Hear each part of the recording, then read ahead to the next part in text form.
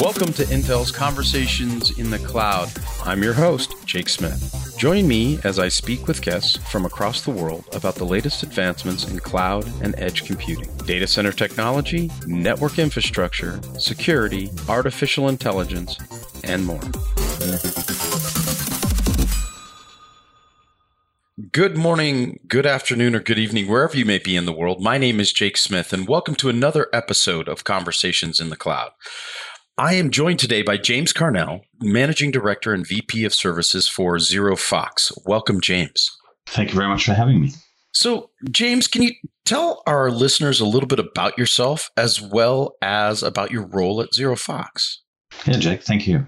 So I've been in the brand protection, phishing, and open source intelligence industry for about 17 years. And for ZeroFox, really what I do is I take essentially our customers' business problems from an external cybersecurity point of view, and then I map them to our platform or our analyst solutions, essentially ensuring that they get timely, relevant, and actionable intelligence. So, James, I think it's pretty amazing that you chose to build your business in Baltimore, Maryland, or at least found the business in Baltimore, Maryland. Yeah, so James Foster is the founder of the business and just saw a great opportunity in there. There's some incredible talent in the Baltimore area, and obviously our business has grown. Now we have operations in Chile and India, in Reston, Virginia, and operations over in the UK and other locations. So we have grown rapidly, but again, it's a undertapped marketplace, if you will. Obviously, with the amount of people in the DMV area, Baltimore is a great place and growing. There's a lot of investment, a lot of excitement in that area. And so we continue to recruit great candidates, and certainly over the last 7 or so years have just seen incredible growth in the business. That's fantastic. Well, as someone who grew up in the area, has lots of family in the Baltimore, Southern Pennsylvania region, I think it's fantastic. Now, on to business. We've been working together for quite some time, and you guys are a part of the AI Builders program. Can you tell us a little bit about how that got started and how that's going?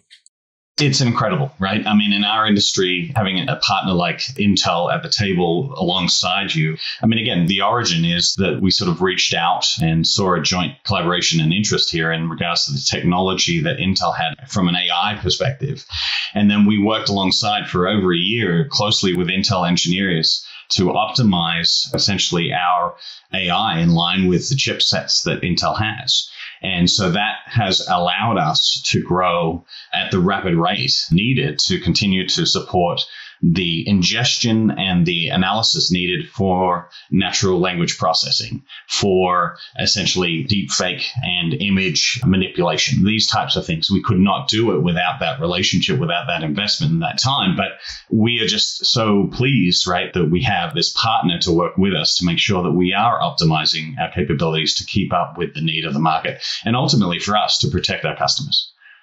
Well, we're honored to work with you, and I'm so excited for that. One of the things that is always intriguing is that your market is a never-ending market. It's a 24/7, 365, even inside of the microseconds that exist between the clocks that turn from day to day, year to year. Can you talk a little bit about how the proliferation of social and digital platforms in our daily lives is changing the security paradigm for digital risk for people and organizations? Yeah, absolutely. It's no surprise. We've seen an incredible rapid growth and acceleration and adoption of digital platforms over the last 10 years. And specifically, we've seen just an explosion over the last 2, right, with COVID and the impact it's had. Everybody has strived to be connected and remain connected. And there are, over 42 billion users out there of these platforms in some way of social media or mobile apps using code sharing sites, right? It's part of the collaboration that was required as we work through the COVID period. The public nature of this, right? There's a low barrier of entry, right? There's no cost to many of these platforms. All you need to give away by joining is all your personal information. And so fraudsters know this and cyber criminals know this, and they walk amongst us, right? This is an ecosystem that we are alongside them. And it's very difficult unless you are, essentially in the same home and know the face of the person that you're seeing here to validate who these people are that you're interacting with. And so we've seen an explosion of breaches as a result of everybody using these third-party tools or these platforms out there. And we've seen, over 37 billion records breached in the last year. We've seen ransomware explode, $8.5 billion worth of ransomware payments in 2020.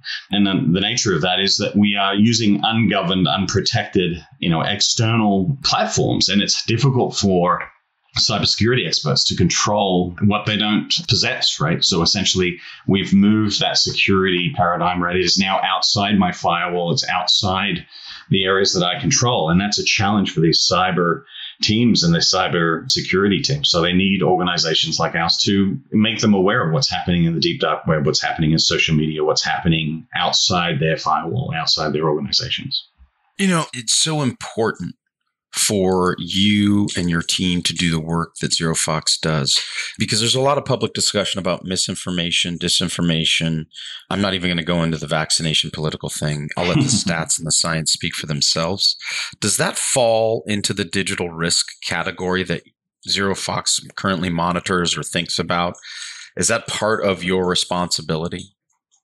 It's part of our joint responsibility, but certainly as an organization, we typically see this from a perspective of fake profiles on social media, right? So the areas where organizations have a particular concern about misinformation is how it impacts them as a business, right? The things they can control, the assets that they can essentially monitor for. So when you have a fake profile for a CEO that potentially might be connecting with people as part of an intelligence campaign, if they're trying to essentially defraud as part of a business email compromise scam, right? Sending emails and communication, whether it be a wire transfer type fraud that could be used, or if it's just simply to influence the market, right? From a financial point of view, having a public facing CEO account out there essentially making comment on things and it's not real can obviously trick individuals and have an actual direct tangible financial impact. So yes, from a misinformation point of view, these are the areas where our customers are coming to us to try and help them. And we are using AI particularly to monitor these types of areas as well. Does technology have a social responsibility and or capability in identifying the false information that we sometimes get without injecting bias? Yeah, bias is an interesting point to take, and I think it's the right way to look at it, right? We don't want individuals making decisions for ourselves, and I think it's going to be harder for open source platforms, what have you, to navigate this. But there are some things that we can do, and certainly this is another area where AI, machine learning, and all these types of optimizations, things that Intel is working on, can really help accelerate. We already have technologies in place that detect plagiarism, right? Or origin of written text and content. We already have the capabilities with neural network technology that allows, computer programs to identify patterns and can determine whether an image has been computer created.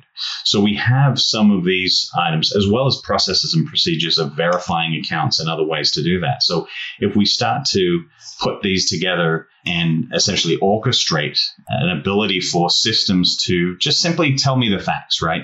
Is this information unique? What is the original source for it? Is this photo or this video? Has it been manipulated in any way? And then we can start to arm individuals with tools where they can start to make some of their own decisions about whether they're going to believe something or not, or whether something is legitimate or not. We know that we are already seeing technologies used to generate unique faces, right, for marketing and for modeling. And they're manipulating these through data sets, right? They're ingesting lots of faces and they're creating it, manipulating color, skin tone, and things like that. And so we need, as users, right, to be able to determine whether this is a fake photo with a fake profile, whether this story is taking content from some other source and manipulating it in some way or taking it out of context, and just arming the individual so they can make the best decision they can. I think that's the best we can do right now. Now, the role that Intel and ZeroFox play together is collaborating on many different levels. But can you talk a little bit about the work you've done with OpenVINO and the performance that you've seen? Yeah, so we are ingesting billions of elements of data from hundreds of sites. And, essentially we have to ingest that from social media, dark, deep web, as I've mentioned. We have to bring that into an advanced engine because we're a SaaS-based platform. And we are analyzing text, we're analyzing images and video at just immense scale. It's not getting smaller. It's getting bigger every day. More people are posting. There's new environments joining. New creative people are creating new platforms with new types of data sets. And the only way to keep up with that is to have a state-of-the-art AI capability like we do with Intel's capability here. And it just gives us the insights and it reduces the timeouts. It essentially gives us reliability. And that has an impact on our customers because the quicker we can detect through the Intel technology, the quicker we can implement AI and remove individuals from analyzing data, the quicker we can mitigate, which is really the essence of what we're about, right? We don't want to come to our customers with problems. We want to come to them with solutions. And so the OpenVINO capability allows us to streamline our detection, ingestion, alerting, and mitigation business. James, that's a great response. Where can our listeners find out more information about ZeroFox? If you navigate to zerofox.com, we'd be happy to respond to any of your inquiries. I mean, we're very active out there in the community, and we do a lot of security events and participate at, Black Hat, RSA. So again, any of these sort of conferences, or certainly just come and see us at our website. Okay, and this is my favorite question that I ask every guest who joins our show, and I think this is maybe where our listeners get the best insight. Where does the future of this go with the proliferation of data and new networks and new file systems and new structures and new SaaS architectures? That's a good question. Where does it go? Well, like most, it expands, right? We need to support new businesses and entrepreneurs to solve new and unique problems for us. We love that. But then typically after a period of time, those wound up and consolidated into larger businesses, right? Because eventually there is some sort of discipline that needs to be applied to that. So, I think we are trying to solve many problems all at the same time. And many of these platforms and tools and capabilities and apps are trying to evolve to our needs. I mean, one of the challenges that all businesses have is in the area of integration, right? We have so many different tools, so many different technologies, and getting them to work together is an accelerated problem. And so I think the success will be how out of the box can we integrate and connect these things so they're all working together securely, right? Which is one of the things that we want to focus on, where we obviously want to protect what we have and have that collaboration and that efficiency that comes with it. But the challenge of the day is going to be